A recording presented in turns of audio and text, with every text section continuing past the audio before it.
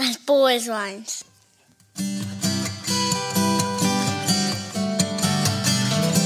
As bold as lions. As bold as lions. As bold as lions.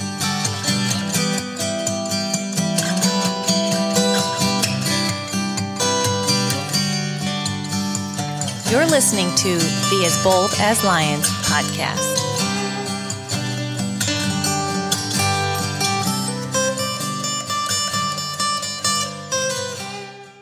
Well, hey, welcome to the As Bold as Lions podcast. This is Derek Charles Johnson, and I'm glad you could join me today for another episode. We are just moving through and into the month of June. We're looking at some passages from the Bible that are centered in the book of Psalms. As always, a lot of the content, I won't say everything from the podcast, but a lot of it reflects, some of the, blogs and writings that I do. And these are available at derekcharlesjohnson.com through my website. You can also sign up there to have blogs and devotionals sent to your email inbox.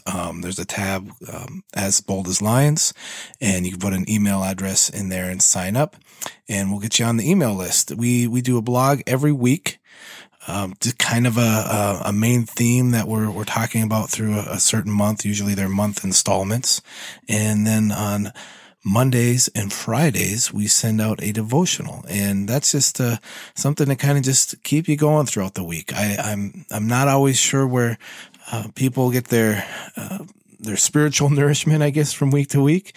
And so if I can help in any way in that process of just putting the word in front of you, giving some thoughts to think about, and maybe a prayer or something, an idea to pray about, I'm glad to do that. So the whole theme of As Bold as Lions and the ministry that we do there is just to encourage, inspire, and equip. It's very simple, but to come alongside Christians and encourage one another, to inspire you to go deeper, and to hopefully give you the tools to live out your faith and just be bold. As bold as lions is a verse right out of Proverbs, is talking about the righteous living boldly for the Lord. And we don't run away from a fight, but we go right in, and we take the message of the cross, the message of the gospel with us as we go in.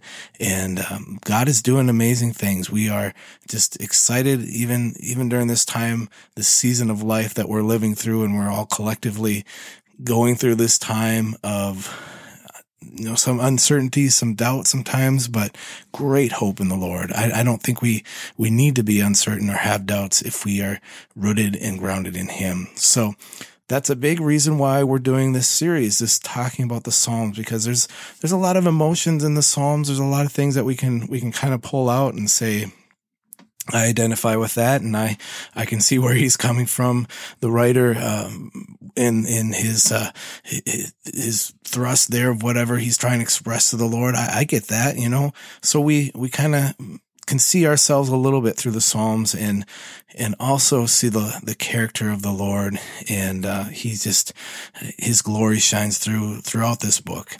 And so we are talking about in this Summer of Psalms series and these podcasts that are tied into that. We are moving last week from Psalm 23. We're going backwards to Psalm 19. And then I think from here on out, the way I have it planned is just kind of chronologically throughout the rest of the book. We're going to look at Psalm 51, which if you know is a very repentant, penitent type of a psalm that David expresses. Psalm 91, which is another just very strong statement of the Lord. And I'm not sure what the last one is. I think it's Psalm 138, but, there's like 150 Psalms, and there's a lot you could pick. You could spend months on this book alone. But I digress with all of that. We are going to jump into Psalm 19. And first off, I just want to read through it. And so you may be familiar with this psalm, you may not. But let's just dive in and there's 14 verses here. Let's just read that. And then we'll kind of start pulling out some themes and just discussing it a little bit here. So it says, "The heavens declare the glory of God, and the sky above proclaims his handiwork. Day after day pours out speech, and night to night reveals knowledge. There is no speech, nor are there words whose voice is not heard. Their voice goes out through all the earth, and their words to the end of the world. In them he has set a tent for the sun, which comes out like a bridegroom leaving his chamber, and like a strong man runs its course with joy. Its rising is from the end of the heavens and its circuit to the end of them, and there's nothing hidden from its heat. The law of the Lord is perfect, reviving the soul. The testimony of the Lord is sure, making wise the simple. The precepts of the Lord are right, rejoicing the heart. The commandment of the Lord is pure, enlightening the eyes. The fear of the Lord is clean, enduring forever. The rules of the Lord are true and righteous altogether. More to be desired are they than gold, even much fine gold, sweeter also than honey and drippings of the honeycomb. Moreover, by them is your servant warned, in keeping them there is great reward. Who can discern his errors? Declare me innocent from hidden faults. Keep back your servant also from presumptuous sins. Let them not have dominion over me. Then I shall be blameless and innocent of great transgression. Let the words of my mouth and the meditation of my heart be acceptable in your sight, O Lord, my rock and my redeemer." And that is from the English Standard Version. These opening lines of Psalm 19 are truly some of the most beautifully scripted verses pertaining to God in all of Scripture. And that's in my opinion, but I love them. If the Psalms are considered poetic works, and they are, a lot of times they're lumped in with Proverbs and Ecclesiastes, I believe, Song of Solomon. They're talked about as these poetic books of the Bible, the Old Testament. Well, this is poetry. This is definitely like in its holiest form. And we're talking about nature itself, the heavens, the earth, the sun, and it all points back to the Lord, and it reflects his majesty. Just listen to this. It's just awesome. Day to day it pours out speech, and night to night reveals knowledge. It's just talking about everything that God has created. It all just pours out this language about him. We'll talk about that. But we need look nowhere else for a glimpse of his handiwork than really to look at his creation. I think that's what Psalm 19 is talking about here. It leads us into deeper and deeper worship of the Lord, to look and to see and truly acknowledge all that he has made. So, for me, the words of the Psalm they're important for two main reasons here. They point us to the nature of our Lord, and they cause us also to look at our own hearts in response to who God is. So, one, they point us to God, his nature, his character.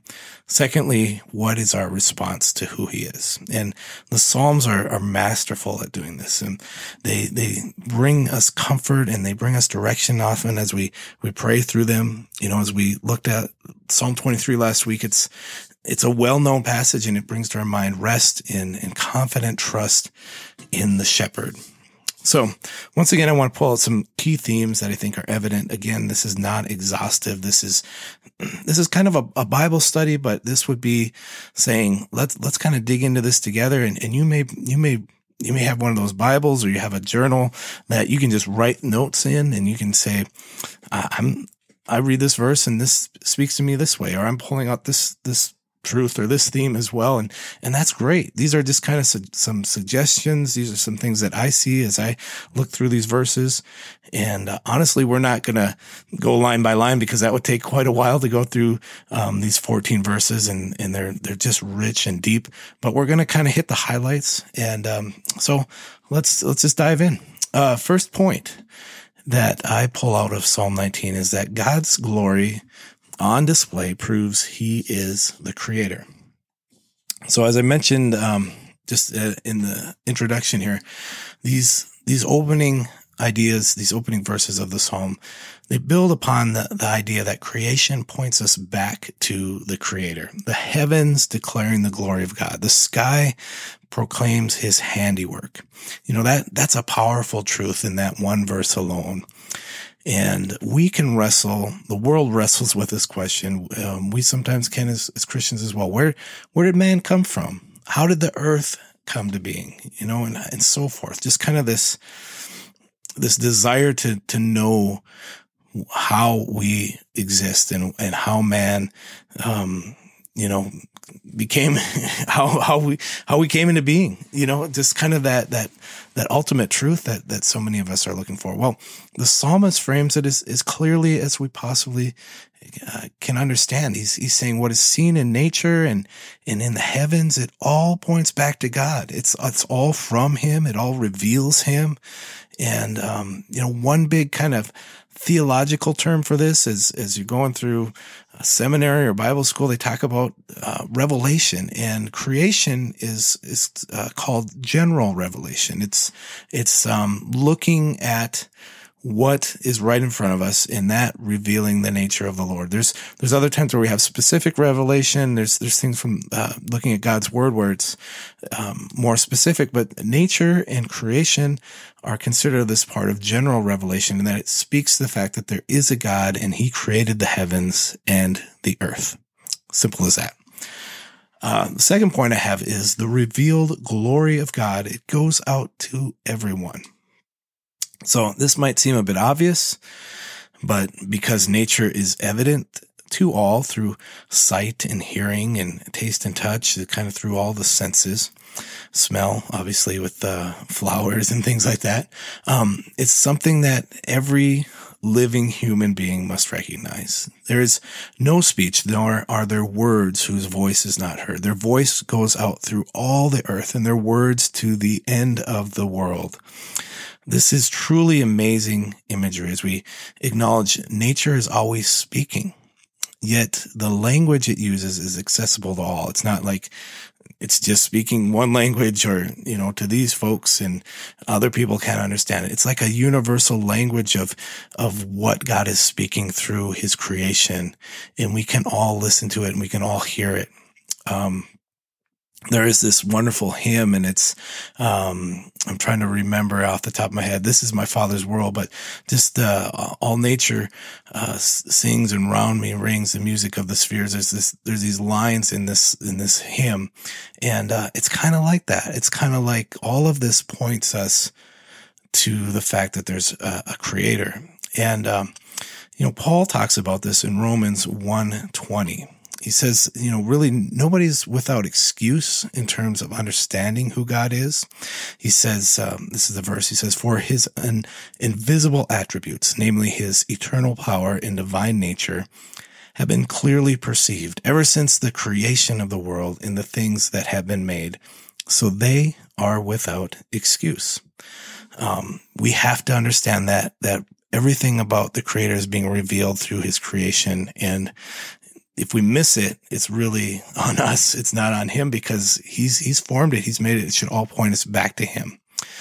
And, finally here, the psalmist kind of goes on this little tangent about the sun running its course from its rising to its end. And we all see the sun and we feel the effects of its heat. And we have to ask who hung the sun in place and caused its circuit to rise and fall each day? Well, it can only be God. A third point here in Psalm 19 is that God's law stands forever, and it is good. So in the middle section of this psalm, say we're at about verse 7 to verse 11 or 12, the writer just kind of switches gears here, and he starts talking about God's law. And it kind of seems strange because we've got all this beautiful poetry and imagery about creation and God speaking through creation and, just revealing himself through that. And then all of a sudden he starts talking about the law and about God's precepts. And, until we kind of take a step back from that, it kind of seems strange because we're trying to connect the two. Well, I think it's because God is seen as the creator of all things, we can then correctly assume that his law is perfect and is righteous. And in taking this turn, the psalmist is beginning to connect the glory and majesty of God to the law of God, and finally our response to that law. It says the rules of the Lord are true and righteous altogether. The thought here is that God can be trusted because his ways are perfect. We've already established that he's created everything. It all speaks of him and to him. It's made to reflect him. And so his laws must also be good because what he has created is good. If we go back to the creation account, if you look at it, and each day it just says, this God saying it was good. And that final account, on day 6, it says God saw everything that he had made, and behold, it was very good. This after creating man and everything else, Genesis 1:31. So we know if his creation is good, I think we can connect the dots and make that leap to say his law, his precepts, everything that he has established for us to live and uphold, those are good things as well. And so the psalmist starts kind of taking this turn, and finally it's just kind of some application there and response. And that's our final point today. We are guided by God's law, and we long to be blameless before him. So in wrapping up this psalm, these last few verses center on a response to God's law and ultimately responding to his majesty. God's word keeps us from harm. In keeping his word, we're blessed. It says, moreover, by them is your servant warned. In keeping them, there is great reward. The ultimate blessing is our eternal reward. But we're also rewarded in this life by keeping God's standard and meditating on his ways. So there's the reward to come and the reward we have right now. And we kind of talked about that a little bit last week, just the hope that we have now and the hope that is to come. The psalmist he's keenly aware of his own desire to please and honor the Lord, and tying this into next week as we go to Psalm 51, he knows when he has fallen out of fellowship with the Lord. We'll see that. And he wants to always be in right standing with the Lord. And as he's finishing up Psalm 19, he's connecting all of this, saying, your precepts are good, your laws are good. I want to follow them. I want to uphold them. He knows he has the capacity to transgress and break fellowship with God. We all do. We all have sinned and fallen short. It comes through willingly, doing these actions, avoiding what God says to do. Sometimes, sins that, we talk about sins of omission and sins of commission, things we willingly do, and some things we decide not to do, which are sins as well. But these are not the things that he seeks for his own life. He says, keep back your servant also from presumptuous sins. Let them not have dominion over me. Then I shall be blameless and innocent of great transgression.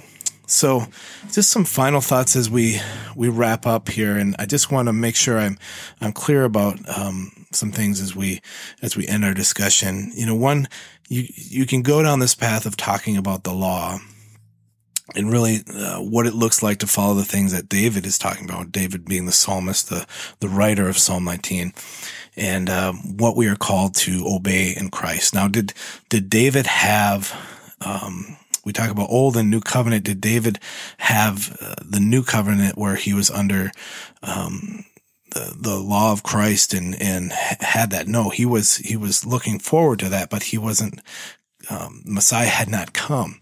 So we know that when Jesus fulfilled the law, and it talks about this in Matthew 5, verses 17 and 18, we are now under the law of Christ. And that's mentioned in Galatians 6:2. We no longer fall under what is considered Mosaic law, the law given down to Moses, but at the same time, the eternal word of God still speaks. His word is a means to guide us. It helps us live righteous and holy lives before him. And that is through the power of the Holy Spirit. So when you have Psalm 19 state something like the law of the Lord is perfect, reviving the soul, the testimony of the Lord is true, making wise the simple, there's no contradiction here for those of us who are in Christ. We're not like looking back at the law and saying, well, that doesn't apply anymore. Really, Christ came to fulfill the law. And we have the law. We have these precepts that are throughout Scripture now that really help us to live righteously and to live in the process of sanctification, which is just a big fancy word of just a process of becoming more holy and more like the Lord. And I believe that's a process that we are in from the moment we accept Christ to the moment we die. We are in this process of sanctification, of being more like Him. So really, I just wanted to make sure that kind of made sense as we're talking about the law. And sometimes it's easy to kind of stumble over that word and be like, what does that mean? Jesus came to fulfill the law, and we're not under the law, old covenant, new covenant, all this type of stuff. Yes, but we still look at all of Scripture, Old and New Testament, as the Word of God, as His law and statutes. And we have freedom in Christ. But that freedom allows us to live righteously and blamelessly before Him. And so hopefully all that makes sense. I wanted to make sure that I took some time just to address that. And if you guys have questions at all, as we're going through passages and you're like, well, what is this talking about? What does this mean? Please feel free to reach out. I'm always available, and I love just to discuss things further, kind of offline and through email or messaging or whatever, because, God's word is alive and it's active, and, it speaks to us now. It speaks just as much as it did when this was written. And certainly this was Old Testament. And even during the time of Christ, they only had the Old Testament. They didn't have the New Testament. They didn't have all the Gospels and the letters after that time. That's what we live in the blessing of having. But they did know that what was in the Old Testament was pointing them to Messiah, and it was pointing them ultimately to Jesus. They had the law and the prophets. So, guys, it is wonderful to dive in each week, and I hope you're blessed. Again, share these around, pass them. I hope this podcast is used to just edify your own life, to help you grow in the Lord in whatever way, big or small, that it does. And I totally would love to hear from you through email, info@DerekCharlesJohnson.com, or through the website. You can find me on Facebook, Instagram, places like that, and connect as well. But have a wonderful week. And if there's any way I can be praying for you, please drop me a line as well, because I'd love to just be another prayer partner for people that are willing to reach out, and I take that as just a humble privilege to be able to pray for people and to lift up one another's burdens. So Ephesians 5:15 through 17 to close us as we go out. Be very careful then how you live, not as unwise, but as wise, making the most of every opportunity, because the days are evil. Therefore, do not be foolish, but understand what the Lord's will is. God bless you guys. Hey guys, this is Derek Charles Johnson. You have been listening to the As Bold as Lions podcast. I am a blogger, a songwriter, an artist.